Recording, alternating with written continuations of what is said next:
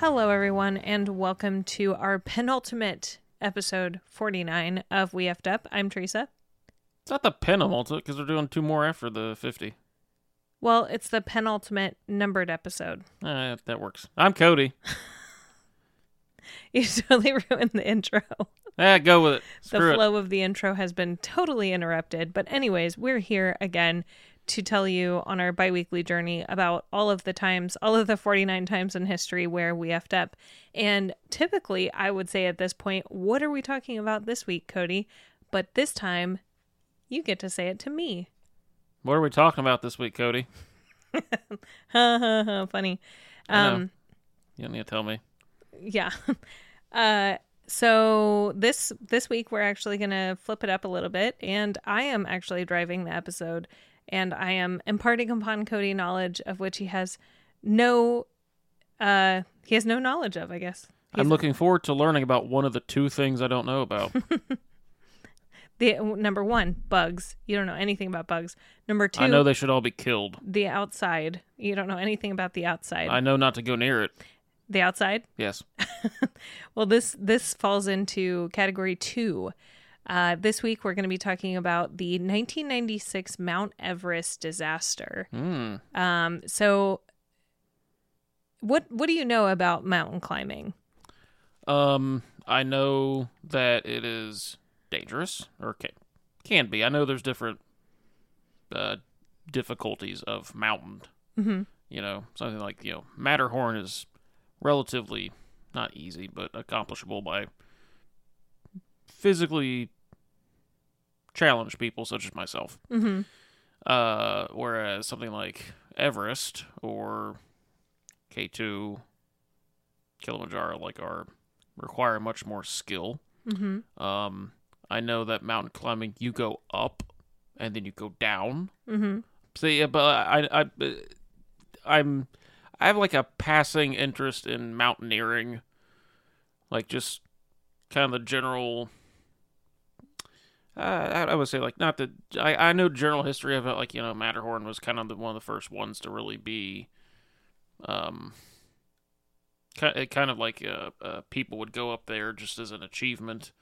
I know that Everest, Sergeant Hillary, Tenzing Norgay, first two confirmed to be at the top of Everest. I know that's some dispute over that, whether somebody may have gotten there before them. I know if you die, your body just you're getting left behind. Mm-hmm. I know they're still finding bodies from decades ago. I know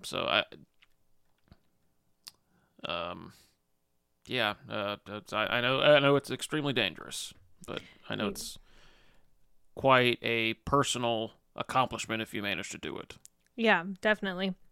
And at one point in time, the first people to ever summit Mount Everest didn't actually happen until the 50s, which we'll discuss. Just Hillary and Norgay. Because I'm going to go in the same kind of order that you would go in if you were doing the episode. So first, we're going to get into some background. So I've taught you well. Mount Everest is, I don't know if you know this part of it, but it was actually named after the former Surveyor General of India, who was named George Everest. It's actually pronounced Everest, but we anglicized it, or Americanized it into Everest. So it's actually George Everest, and it's the world's highest mountain. Do you know how tall it is? Isn't it 28,000 feet, something like that? The highest peak of that mountain is in Nepal, and it's 29,031.7 feet. Close enough. I would have won the Showcase Showdown. I didn't go over. And the Mount Everest is actually shared between Nepal and Tibet. There's a side of each on either side of that country's border. The Tibetan name of the mountain is actually Chomolungma. It means mother goddess or mother goddess of the world. And that was actually first recorded on a Kangxi atlas. Emperor Kangxi wanted an atlas made of that mountain range of the Himalayas. And so Chomolungma, that was the first time it was ever recorded. Interesting. Yeah.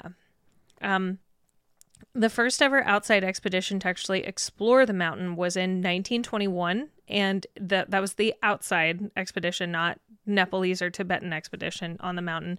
But the first ever outside expedition was in 1921. It was financed by the Alpine Club and the Royal Geographical Society. And during their 5-month climbing expedition, they were on that mountain for 5 whole months. They explored the North Col, which when they got there, they said, okay, this actually is going to give us a plausible route to the summit.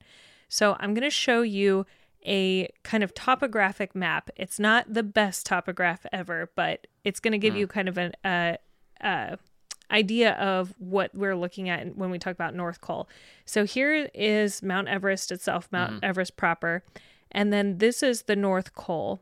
So this area here, when they surveyed that part, they thought, okay, if we can get here, then we have a clear path to the summit. And that's what we're going to use. Yeah, because I know that it's not a simple matter of, oh, just go straight up the mountain. It's, you have to find the best path. Right. Especially because, like, some of those mountains, like, are almost like cliff faces. Like, you're not exactly going to be able to scale them well. And you have to, like, at least find an area flat enough to at least set up a camp for the night. Mm-hmm. So, and at this point in time, there weren't any established camps. In time afterwards, there will be established camps. There's actually 4 established camps that you can get to. There's base camp 1, all the way 2, 3, and 4. 4 is the highest. At this point in time, though, once they saw the North Col, they were like, cool, we're going to get there using this pathway. And there's actually on here on the same topograph, there's also the South Col and the West Cume, which we're going to talk about later. Okay. So just wanted to point those out. And then this is Lhotse. That's another one of the highest peaks in the world. So for us, the North Col is coming at Everest from the Tibetan side, and the South Col is coming at it from the Nepalese side. That's right. Okay. And the West Cume runs parallel to the Nepalese border. Okay. In Tibet, though. So in 1922, General Charles Granville Bruce and climbing leader Lieutenant Colonel Edward Lyle Strutt led a group for a full-scale summit attempt. And they were actually the first humans to ever climb above 26,000 feet on a mountain. And a day later, George Finch and Jeffrey Bruce, 2 other men a part of this climbing group, actually got to 27,300 feet with supplemental oxygen. And they were the first mountaineers to sleep with oxygen at camp on this mountain. So it was like a new day. A new day is dawning. They were like, oh my God, we can, because at these, also keep in mind, at these altitudes, the amount of oxygen that you're able to absorb from the air is very minimal. It's like not enough. Yeah. So I know, yeah, because I know there's like an area there called literally called the death zone. Yeah, we're going to talk about that. Yeah. So that's anything over 8,000 meters is the death zone. This reminds me kind of like when the attempts were being made to reach the South Pole. It's it was the measurement kept being farthest south. That was the goal, but chipping away a little bit, okay, we're a few hundred feet closer, further south. Next section, a few hundred feet closer, a few hundred feet closer, a few hundred feet closer, until the expedition finally reached that. That's what this is kind of reminding me of. Yeah, it's was getting up a little bit more. Next expedition, a little bit more. So. Yeah, so the first expedition, that 1921, they spent 5 months out there. They were really just scoping it out. They were trying to figure out what's going to be the best way to attack this mountain. And also keep in mind that there's not a lot of time during the year when it's actually good to climb. There's the spring season, which is what we're going to talk about, and then there's also the fall season. And so they're trying to figure out, okay, what's our best route to be able to get to the summit of this, the path of least resistance, one where we don't have to scale, sheer rock faces, but also when are we going to be able to do this? So in 1922, they tried to do it. They didn't quite get there, but they're at 27,300 feet. That's pretty high. That's only, 1,700 feet below the summit. In 1924, there was another attempt, and this may have actually been the first summit from people outside of Nepal or Tibet. George Mallory and Andrew Irvine, they had an expedition. They may have summited, but there's no proof that they actually summited because they died. George Mallory's body was found, but there's no proof that they ever summited. Andrew Irvine's body was never found. Yeah, and I've heard, I tangentially just kind of like very limited knowledge of that specifically, and I'm like, and I thought I read that the other guy who's still missing may have had a camera with him. Yeah, it's all kind of like so it's like if apocryphal. Like, they ever find his body, yeah, maybe. Potentially. I mean, well, the camera's probably ruined at this point. It's a lot of snow. It's 100 years worth of snow. Yeah, but it may have preserved it. Potentially. Yeah, well, you never know. Yeah, and that's to say, like, I mean, we have no real way of knowing. But I mean, this mountain has obviously existed for a very long time. Right. Long before recorded history. Right. There may have been plenty of people beforehand who did summit it, like, especially local Tibetans and Nepalese who were really adapted to the climate. Right. May have done it, but if they did, we don't know. Yeah. So. And nobody has ever thought to ask. I mean, we don't have recorded as detailed recorded history that we can access for both Nepal and Tibet for us to be able to research something like that.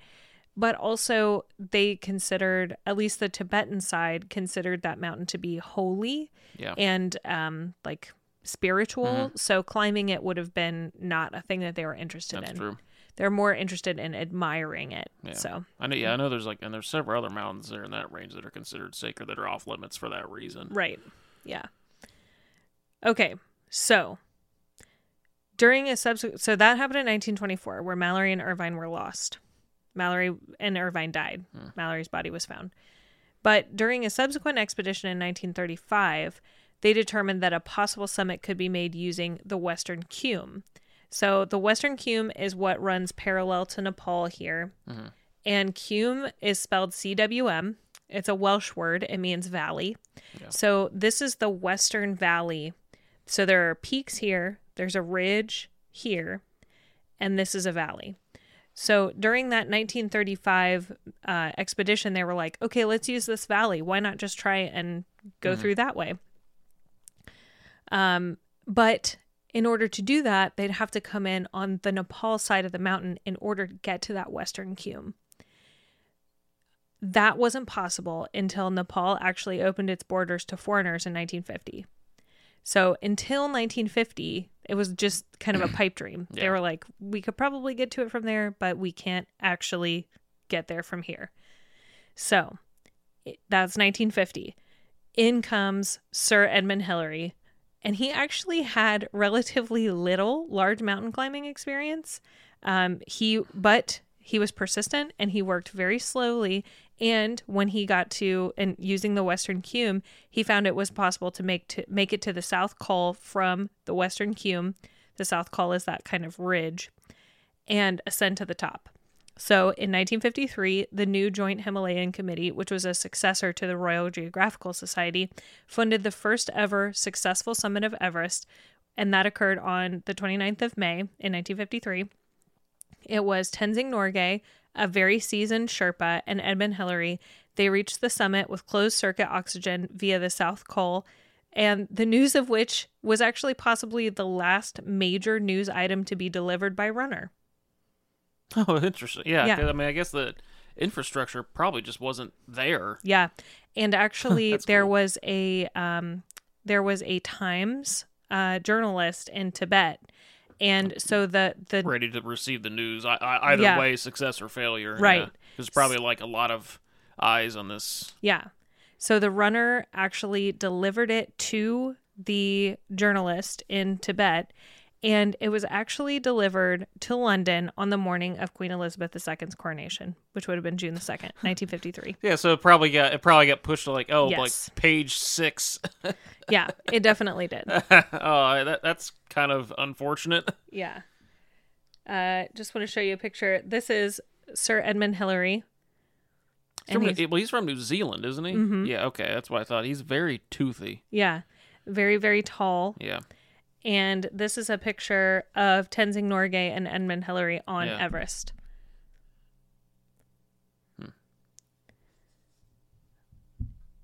You can tell they don't have a lot of equipment. No. So nowhere near like what we would have today. no, definitely not. Climbing the mountain after that, after Nepal opened its borders, it basically made it a status symbol. It launched climbing into Everest as a status symbol. And many folks attempted the climb having little to no climbing experience and relying heavily on Sherpas and paid guides. And in the 1980s, for the low price of between $35,000 and $65,000 per person, companies would guarantee your summit in return. So 1953, we have our first successful outside summit, and by the 80s, for $35,000 to $65,000, you can go and do it yourself. So It makes it less like that is something where it's the commercialization of it. I feel like it just makes it less special. funny. I mean, it's still don't get me wrong, it's still an achievement to climb the highest mountain in the world. Funny you But should say that. It's just, because we're actually going to talk about that. Oh God, this is gonna be a corporate villain story, isn't it? No, actually. So I love hating on corporations. no, it's not hating on corporations, but one of the key players in our story today is actually reporting on that very thing about the commercialization of Everest. So we're going to fast forward to May of 1996. I was 6 years old, so I had no idea about what was going on here. I was also 6 years old. Actually, I wasn't yet 6. I was going to be 6. Well, May 96. Yeah, I would have been. I would just turn 6 the previous month. 1996, the most important year of my life, because that is the year that I was graced with the knowledge of Star Wars. Sure. Okay. A holy year. Well, it was a very important year for the folks that are going to be in this story as well. So I just want to say, keep in mind that although we're talking about the kind of exploitation of Everest as a status symbol, summiting Mount Everest is not easy by any means. It often requires a lot of time, like months and months, get your visa approved to go to Nepal or Tibet, spend a lot of money for permitting and a guide, and a lot of time to wait because it's not always feasible for you to summit on the day that you plan. And that's because the weather shifts very quickly up that high. It's very, very cold. And also the sun.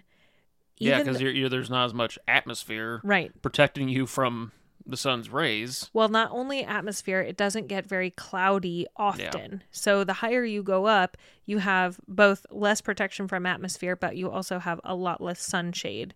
And glare from the snow as well. Yeah. So snow blindness is a very real possibility.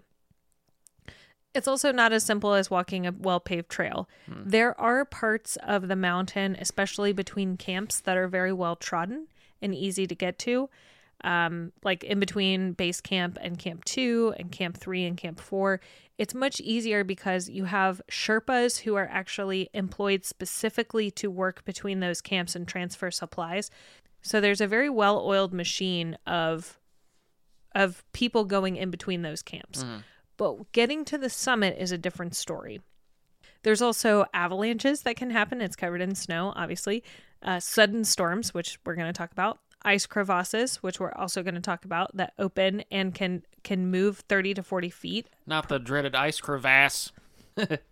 Also at that altitude, because you're not able, your lungs aren't able to transfer as much oxygen to your blood, your thinking can become clouded. So we're going to talk about a little bit of each of those things. My thinking is already clouded. I couldn't imagine it being more clouded. We'll talk about it. All right.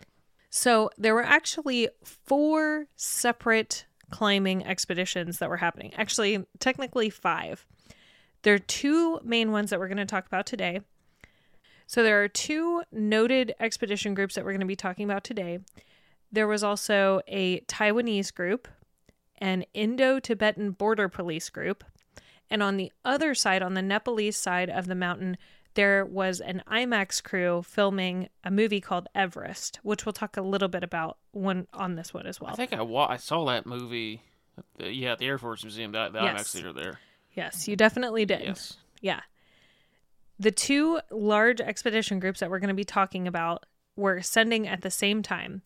There's Adventure Consultants, which was a group that consisted of 19 people, It was led by guide Rob Hall, included 3 guides, 8 clients, including John Krakauer, who we'll also talk about a little bit here in a second, and 8 Sherpas. Those were the Sherpas that were specifically hired to help their group, not the ones who are going in between camps.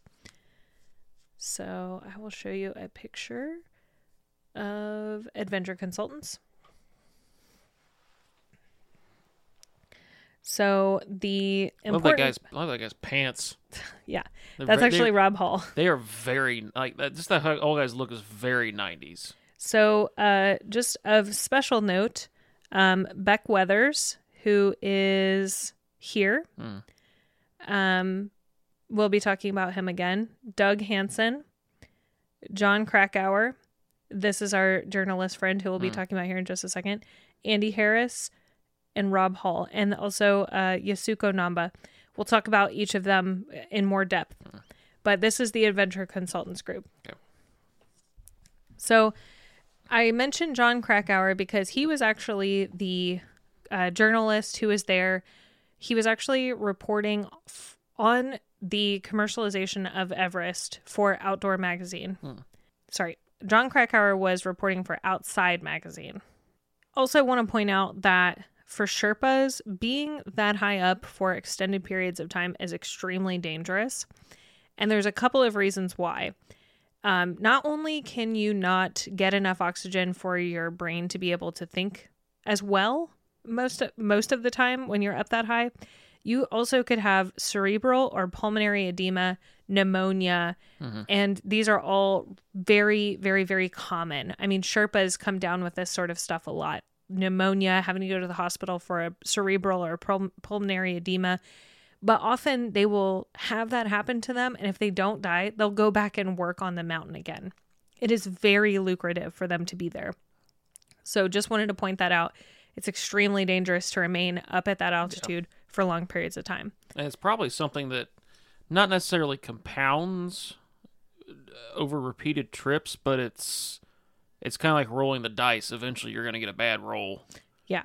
So. And the older you get, the more susceptible you become to that. Yeah. Okay. So, with the exception of Yasuko Namba, that was the woman I pointed out, who was 41 and at the time was the oldest woman to ever summit Everest. That's impressive. None of the other clients on this trip had ever reached a summit of over 8,000 meters. 8,000 meters is the death zone. So none of the other people... And in meters, how tall is Everest? So that 8,000 meters would be 26,246 feet, and Everest is 27... Okay. 29,031 feet. So okay. So they may have summited other mountains before, but nothing on this scale. Right. Yes, exactly. Okay. Yep. Or nothing that would require the more extensive preparations that you need to survive in a mountain that literally has a death zone. I wouldn't say that all of them were like that, because we're just talking about the clients. The guides were seasoned. Well, yeah. That's what I mean. The people forking out the money for this. Yeah, they at least had never had over 8,000 feet experience. So, and then, this picture of the adventure consultants is not as good, but I'll point out a couple of people on here. So this was the Mountain Madness group. This was led by Scott Fischer. And Scott Fischer is here. Okay. This is Anatoly Bokryev. We'll be talking about him later. And there were also 8 clients and 8 Sherpas on this group. So it was actually the same kind of consistency. 3 guides, 8 clients, 8 Sherpas. Now, this was a much more seasoned group. However, this was Scott Fischer's first time ever leading an expedition to summit Everest. Also, just want to point out, most deaths actually occur coming down from the summit of Everest, not going up. It is very... And like the ratio is not like 51-49. It's like a lot more people die coming down than going up. Why is that? So there's a couple of different theories. One of them is that people persist as they're going to the top. They're going to keep going no matter what, especially when they see that the end is near, and then get sloppy on the way down. Wow. Or in the case of our events that we're going to be talking about today, they will stay too long or take too long to get to the summit and get trapped in poor weather conditions on the way down. Okay. So there's a couple of different reasons why. Also, coming down from a mountain that's very steep poses its own set of it feels dangers. Like maybe, I don't want to say more at risk for falling, but it seems like it'd be easier to fall a further distance. Yeah. Yeah. You know, it's slipping, sliding. Yeah. Because when you're climbing up, you have, so they have these guide ropes, and we'll actually talk about that a little bit later, but they have these guide ropes that you climb onto. So when you're going up the very steep portions, you actually have this thing. It's similar to a gree-gree. I'm not sure if that's actually what it's called. I think I've seen those in action before. Yeah. But they slide up the rope and then they hold. So that way you don't slide back down. Yeah. So it sounds like timing is going to be the issue here. Yes. Okay. So at the same time, I mentioned this already a little bit before, but David Brashear's team, comprised of himself and Ed Vesters. Ed Vesters, also a very famous Everest climber. They're filming for the IMAX film titled Everest, which released in 1998. So that's also happening simultaneously. So there's a lot of people messing around on this mountain. And I also want to talk about the Khumbu Icefall. So the Khumbu Icefall is kind of a famous part of Everest because 19 people have died in the Khumbu Icefall. There are these huge crevasses that can move between 30 and 40 feet a day, and I'll show you a picture of that.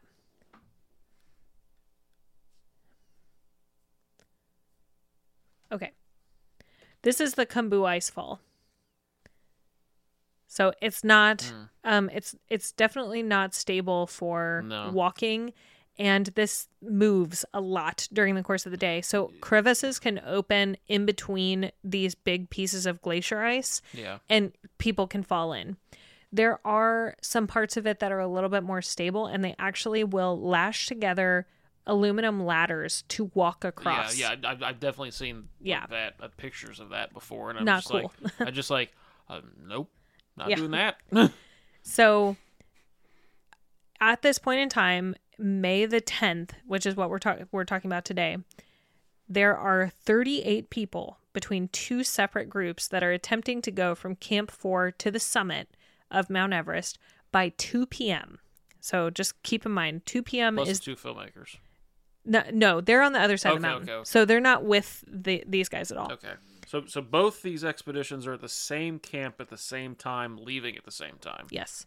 And they all want to go to the summit by 2 p.m. And I also want to stress, this is their drop dead time. If they don't get to the summit by 2 p.m., the intention is that they will stop and go back to Camp 4, and that's it. They don't get a second chance. They don't get to just kind of dally around. That's what's supposed to happen. Is if they don't get there by 2 p.m., they turn around and come home. I can kind of maybe see where this is heading. Yeah. Especially we've alluded, like the commercialization of it. You have people paying tens of thousands of dollars to summit Mount Everest, and by golly, spend that much money, I'm going to summit Mount Everest. I don't care what time of day it is, and they're not going to really understand. Well, it's something like that. Okay. So I also want to point out this person right here. This is Sandy Pittman. The purple sweater? Yeah, the woman there with the sunglasses. Well, I think they all have sunglasses. Is it the one in the purple or the pink? Okay, right purple. Yeah. Okay. Your finger was kept moving between the pink and the purple. Well, that other person has a beard. So, I can't tell. So Sandy Pittman, super rich and famous, was like flitting in between big outdoor experiences like this. She actually dragged an entire satellite phone system with her to Camp 4, which seems really weird, but it ended up being a great idea, and I'll get to why. But Sandy Pittman might actually be our upper of this episode. I'll let you decide when we get to the end. Oh, this is one where I get to pick? Yeah. Oh, There okay. are three options. Which one is the richest? I'm going to pick that one. Well, I'll let you. Let me get to Eat the the end. rich. Let me get to the end, and then we'll Power we'll to see the how you people. Eviscerate the proletariat. feel. Okay. So, what the Sherpas were supposed to do that day is they were supposed to leave several hours earlier and go and lay they're basically what's called fixing the ropes. So they were going to put guide ropes from Camp 4 through areas that are a little bit more treacherous. They were going to fix ropes to the mountain so that it was going to create a very seamless transition. So as these 38 people are trying to summit, they would grab onto these ropes and use those to both help them up the mountain, but also guide them up the mountain. But the Sherpas didn't fix the ropes. The Sherpa from Adventure Consultants went to meet a Sherpa from Mountain Madness to fix these ropes. The Adventure Consultant Sherpa got there and there was nobody else there. And he didn't want to do it alone because it's dangerous to do that alone without helping. Yeah. The Mountain Madness Sherpa had not been able to come because of Sandy Pittman. She had, quote unquote, climbed several other mountains, but other people who were there on their expedition had described her as being dragged up the mountain. The Sherpa that was assisting her was dragging her up the mountain, and so he couldn't go to fix these ropes.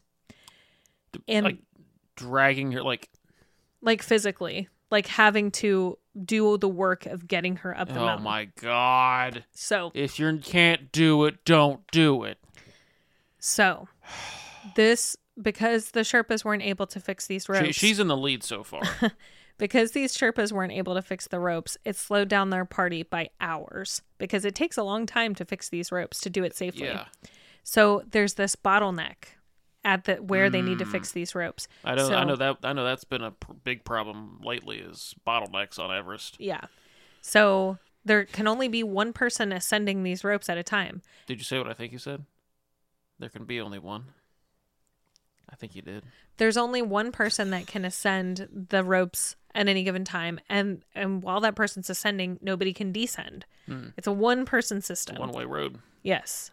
So this slowed the party down by several hours, and the groups summited.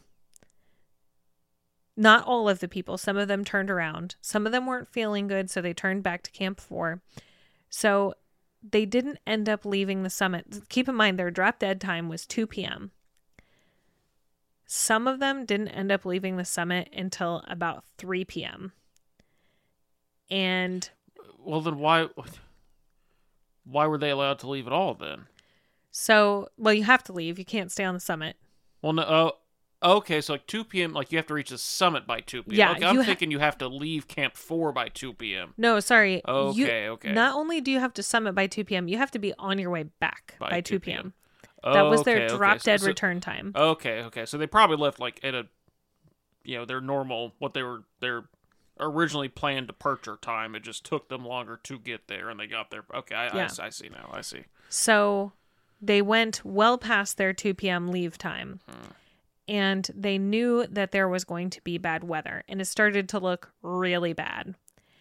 And they're thinking, is nobody like keeping a track on what time it is? Like if they're not there at 2 p.m., they'd be like, all right, we got to turn back. So there's a couple of different theories about that, which we'll get to a little bit later. Okay. Nothing was ever said, like written in stone, but there's a couple of theories about why both Scott Fischer and Rob Hall, two seasoned Everest, exactly. mountaineers, why they would have gone past what they said. But I'm going to keep going with the story, and we'll talk about that here in a little bit. So that's several hours behind. And there's bad weather that's incoming. They can't stay at the summit. People are already starting to feel bad from being at the summit for too long.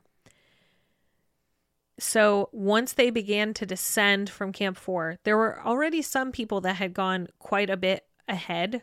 Anatoly Bolkriev is one of them. He had gone he was already back at Camp 4 by the time there are still people on the top of Everest. So he had gone way far ahead, one of the guides from Mountain Madness. Once they began to descend, once the main party began to descend back to Camp 4, there was a blizzard that began. And it had whiteout conditions in just a couple of minutes. They said there are differing accounts of this, but between 4 and 5 p.m. is when the blizzard set in. So they're in a very, very, very bad spot because not only is it getting cold, there's ice hitting their face at 70 miles an hour. There's snow. They can't see anything. It's burying those guide ropes. So they're not permanently attached to them as they go up Everest. The ropes are only in certain areas. So these ropes are getting buried and they can't see where they're at. Okay.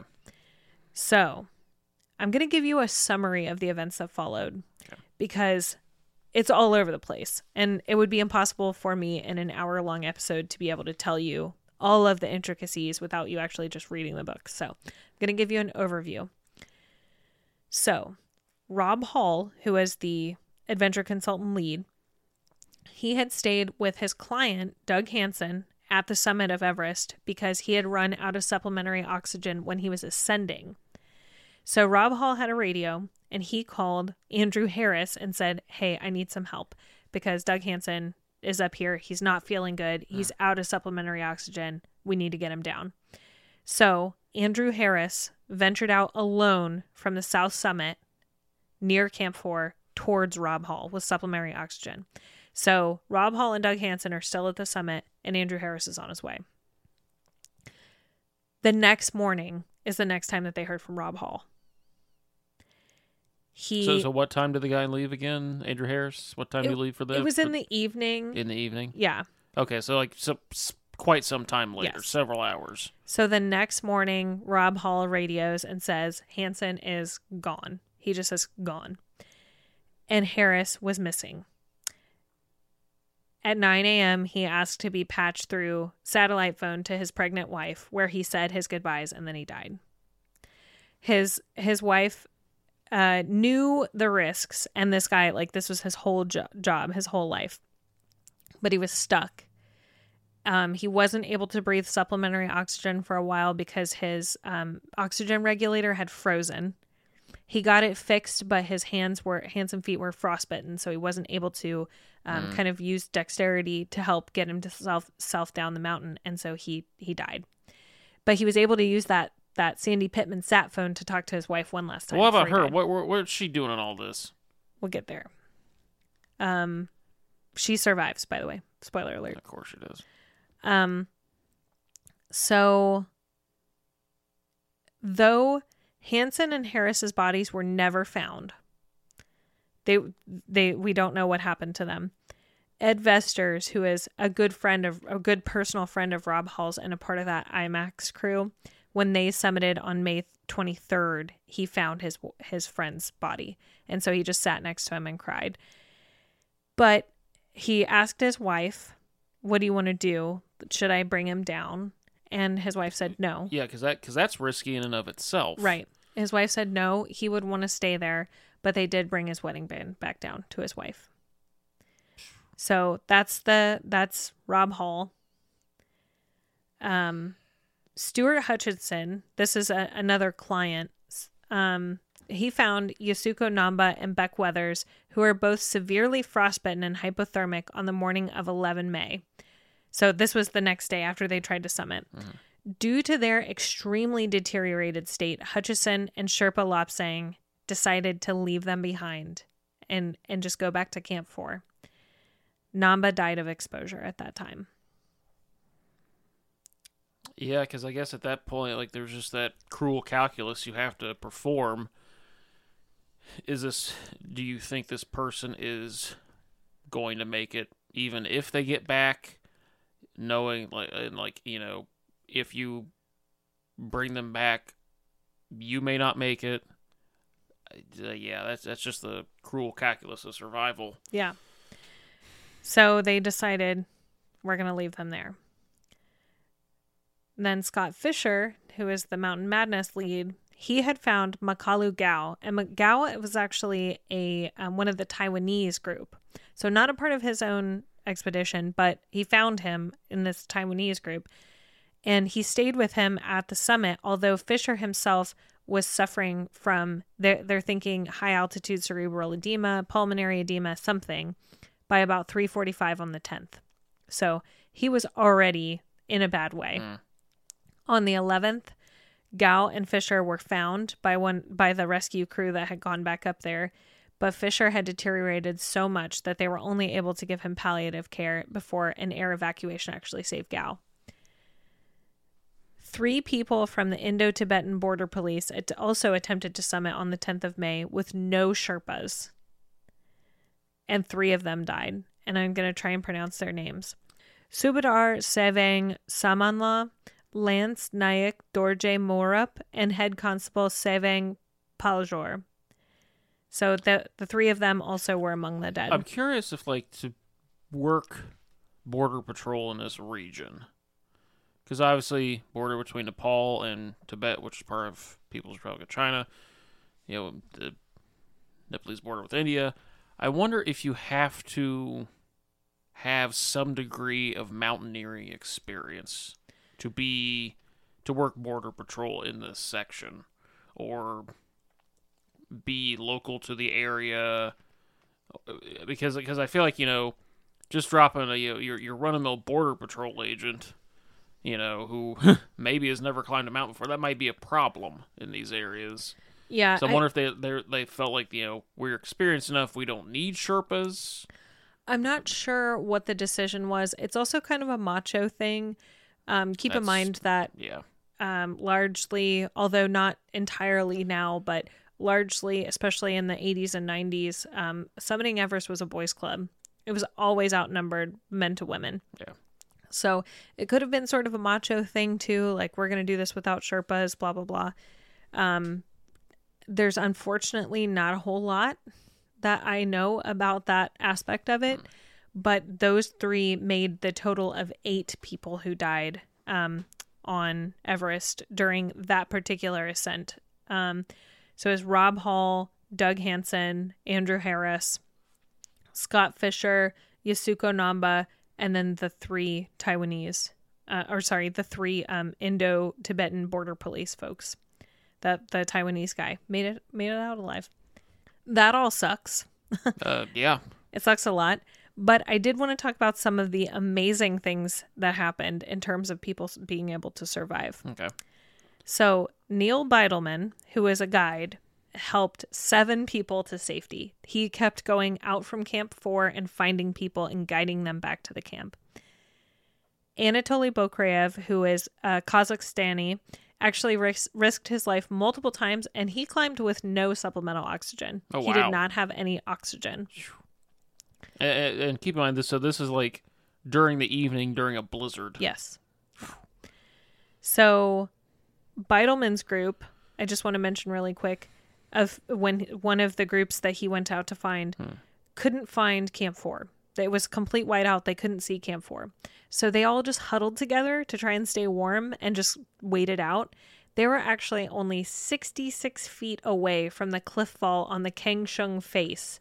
Oh. And this is the Kangshung face. Oh, wow. That would have been bad. So you can see these climbers right here. Yeah. They were right there. Oh. So if they had fallen, they definitely would have died. They had no idea how close they were to the edge. So how many of these people survived encounters with or killed a Yeti? None, as far as we know.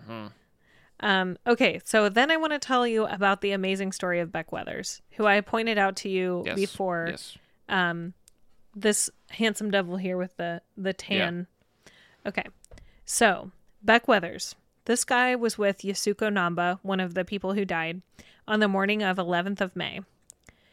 Due to this, they left him behind. They thought that they were both in such bad shape that they were not going to make it. He actually regained his ability to walk and just walked all the way down to Camp 4. When he was in Camp 4, he got hot tea and supplemental oxygen, and they put him in his tent, and that night his tent collapsed and there was a bunch of snow on it. So they were like, dude's dead. What are we going to do? So John Krakauer, the journalist, goes into his tent and finds that he's conscious, but he's still in a really bad way. So he was like, hey, this dude's conscious. Let's see if we can get the rescue team up there. The rescue team got up there and threw 8 separate other people who were also there to climb Everest. They passed him down the mountain to Camp 2, and they did a super, super risky helicopter rescue. Oh, yeah, because I imagine, like, any sort of just any sort of helicopter travel in this area is going to be, like, you'd probably have to be a very skilled pilot. And the air is extremely thin up there. Yeah, so it's like very super windy. Helicopters are not easy to fly up there.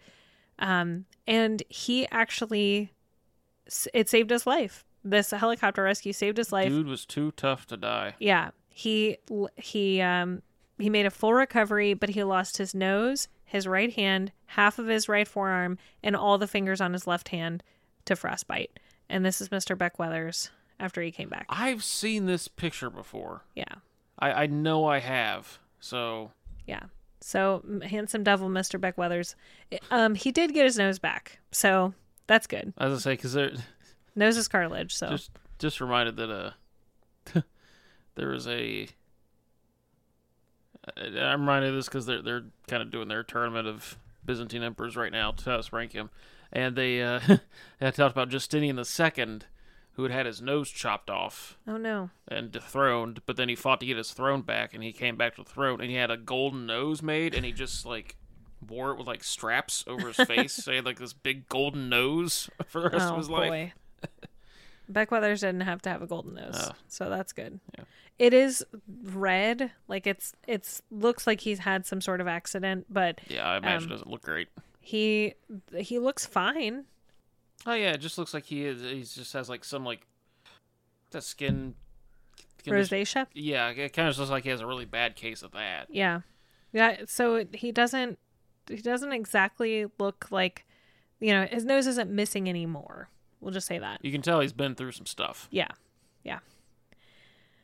Okay, so aftermath. This has been analyzed from all different sorts of ways because it's highly publicized. It was kind of happening concurrently or just before the Everest filming, on the IMAX Everest filming. Mm-hmm.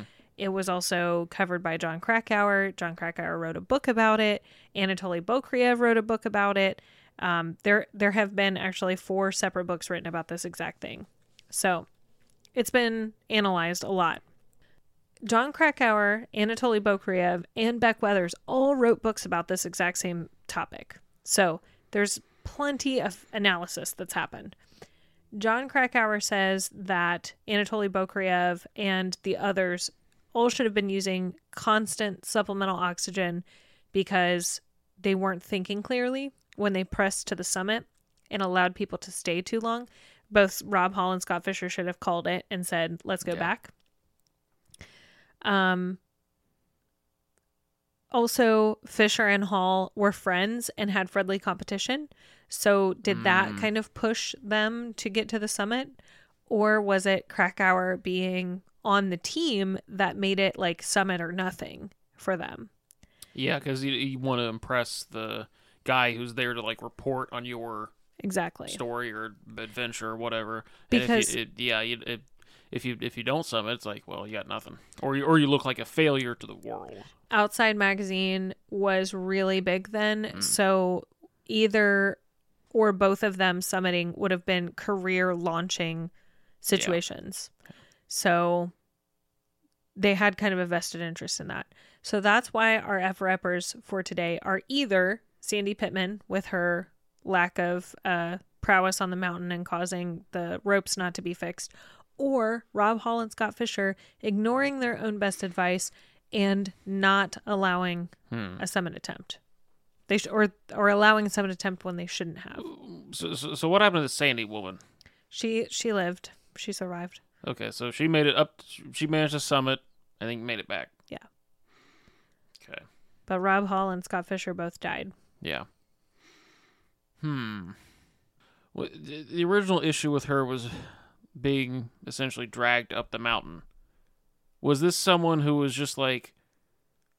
She seemed like someone who wanted to say, oh yeah, I climbed Mount Everest, or I summited Mount Everest, but didn't want to put in the work of actually doing it. Well, I will say that she had been short roped, so What do you mean short roped? connected via rope to the Sherpa. The Sherpa's name is Lopsang Jangbu Sherpa, for 5 to 6 hours at that point. So she had been physically connected to another person who was helping haul her up the mountain. How old was she around this time?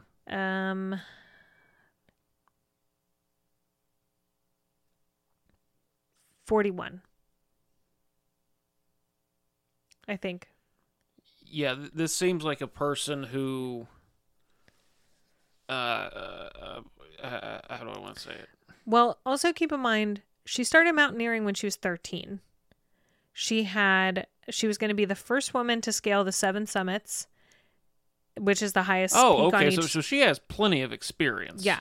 She summited Aconcagua in 1992, Denali in the same year, Vincent Massif in 1993, Mount Elbrus in the same year, Kilimanjaro same year, Kosciuszko in 1994, and Puncak Jaya in 1995. Okay, so Everest was the last one for her in 96. And she was going to be she became the second American woman to scale the 7 summits. Okay, so she wasn't even going to be the first. And she also had already tried to summit Everett twice before her successful ascent in 1996. She just hadn't summited yet. Because I'm just trying to figure out, like, okay, this even complicates it further. It's like, so if you did all this previous work, you summited all these mountains for, why do you need this level of assistance in getting up this mountain? Like, what are you just, like, was she just not feeling well, or? Because she's like really kind of frustrating me. Hold on. I just need to look at this thing.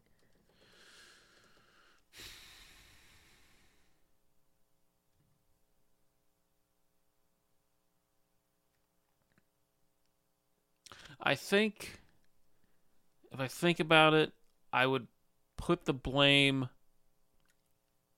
on the 2 mountaineers, the guides who were Rob Hall and Scott Fischer, because they should have known better. You could blame Sandy for, like, really the way it should have worked out. Okay, Sandy's holding everybody up. These 2 guys, like, all right, well, we're not at the summit at 2:00. We have to turn back, and then you can be like, well, blame that woman. Yeah, because. Well, why couldn't another Sherpa help the other one out? Like, why couldn't just another one of the other... Because there's plenty of Sherpas around. Why couldn't they get another one to help the guy with the lines? I think it was too late. I think there was, like, crossed communication wires there. Okay. So I think that's why Okay. they didn't have the second person. But yeah, so like, these 2 who are purported to be, expert or experienced in this field, I feel like they should have known better, because especially in a situation like this, I understand, like, wanting to impress, I understand wanting to accomplish your task, but when life and death is on the line, safety has to come first. Safety always has to come, like, stuff we learn in wood shop in middle school. Safety always comes first. Yeah. So, especially, even if it was not their own personal safety, the safety of, several other people that they are responsible for. They're the leaders of these groups heading up this mountain that could very easily kill them. They really should have known better. So I'm going to say the F-uppers are those 2. Okay. So. That's fair. But I think they both kind of paid for their mistake. Oh, well, them and several others paid for their mistake. But also, all of the folks knew the risk. These were not people who guaranteed a summit. They weren't going to say, like, before this, their top priority would be getting people back safely. So that's why this is sort of a break of character for the two of them, and they kind of paid for it. Yeah. I will say briefly the little tiny bit of research I just did on Sandy Pittman, now Sandy Hill, is that she thinks that the reporting has kind of made her out to be a bad guy because she's rich, because she had actually funded and helped gain corporate sponsorships for other summit attempts a lot prior to this. Well, I mean, rich people are bad guys by default. Yeah. So. But it's easy to pin it on her because she's not the only person who's ever been short roped to the summit of Everest. I also wonder how much of that is, again, kind of like you alluded to, very macho boys culture at this time. Right. Oh, well, let's blame the woman. Yeah. And that's it's a popular thing to do throughout history. Yeah. So with all of this, there have been some good things, some good things in the aftermath. Climbing on Everest now, there is a lot more priority that's putting safety of the group ahead of safety of the individual, and recognizing that the leader is the be-all end-all person to tell you exactly what's going to happen. And if you have that drop dead time and you pass it, then you're going back. So it's not. And there's been a little bit more flexibility in summit attempts. So, if you can't make it on one day, if you have a clear shot in the next couple of days, then you just wait it out. It's safe to stay at a certain level for a long period of time. You just can't stay at 29,000 feet for a long period of time. So. Yeah, go up there, get your picture, come back down. Right. Plans have to be more closely followed. So that kind of is the whole summit thing. But there are still a few things that definitely need improvement. Sherpas still have way too much weight on their shoulders to do the more dangerous tasks. And it's we kind of lean on them too much and put them into a lot of dangerous situations. Inexperienced climbers still have access to summit, which, for better or for worse, how experienced does one person need to be in order to do it? Considering Hillary was not a super experienced mountaineer when he climbed Everest with very little help. I feel like that has almost given a false sense of I can do this to people who probably really shouldn't be doing it. And I feel like they're just, I know, again, with the commercialization of it, all these companies are just seeing the dollar signs of it. There needs to be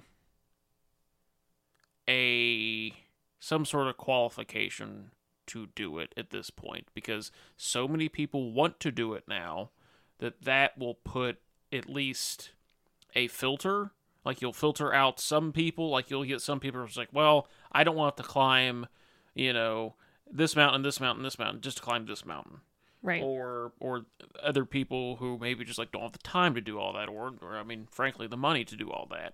It would reduce the number of people coming in, which I know, of course, is a problem for these companies. They're not going to do it because, again, dollar signs. It's maybe the Nepalese or Indian governments can maybe put a restriction on it. But again, it's probably mountaineering tourism is probably a large chunk of Nepal's economy. It definitely is. So,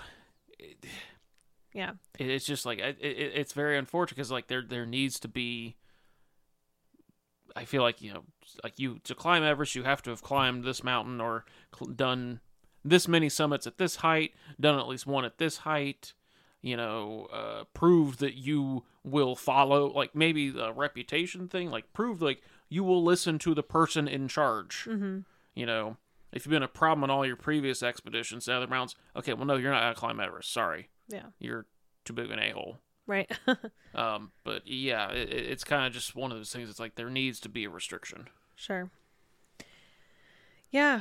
So that is the 1996 Mount Everest disaster.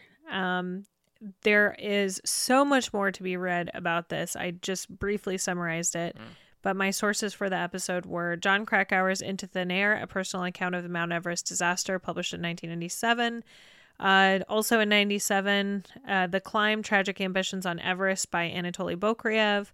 2000's Left for Dead, My Journey Home from Everest by Beck Weathers. Mapping Everest, which is a TV documentary I watched from BBC. That was about the history of Everest. 2012's The Mammoth Book of How It Happened, Everest by John E. Lewis, and a Dateline special called Mountain Without Mercy, and it aired in 1996. It's very good. So yeah, that's my episode. Great job. Yeah, thanks. I did not know any of that.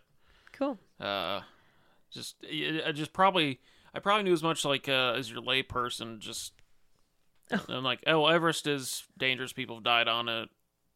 That's about it. Let me leave you with a quote because I forgot. This is from Into Thin Air. Walter Mitty's with Everest Dreams need to bear in mind that when things go wrong up in the death zone, and sooner or later they always do, the strongest guides in the world may be powerless to save a client's life. Indeed, as the events of 1996 demonstrated, the strongest guides in the world are sometimes powerless to save even their own lives. 4 of my teammates died, not so much because Rob Hall's systems were faulty. Indeed, nobody's were better, but because on Everest it is the nature of systems to break down with a vengeance. What are we going to talk about next time? Our final F-er-upper. Ooh. Where, of course, in our final episode, breaking one of our cardinal rules just by a wee bit, not by much, because this actually took place in 2004. Oh, so just under our 20-year just under 20 rule. years, but it's fine. Okay. Something we were alive for, something I watched happen live. Oh boy. On television with my stepdad. Oh no. Just mouths agape. We were talking about the infamous brawl between the Detroit Pistons and the Indiana Pacers, the Malice at the Palace. All right. I know you've been waiting to do another sports episode. Oh, so yes. I'm excited. Please be sure to check out our other projects, including Attack of the Final Girls, a horror movie podcast with my lovely co-host Juliet. Imperfect Men, yet another Rexipod rating all the Founding Fathers from Andrew Adams to George Wythe. The Drunken Pawn, a YouTube channel where we play board games and drink craft beer. Hard Ticket to Sedaris, a movie podcast covering the action films of the late Andy Sedaris. For all of our projects, visit our Twitter at AOP Pod Network. I'm Teresa. And I'm Cody. And this is We Effed Up.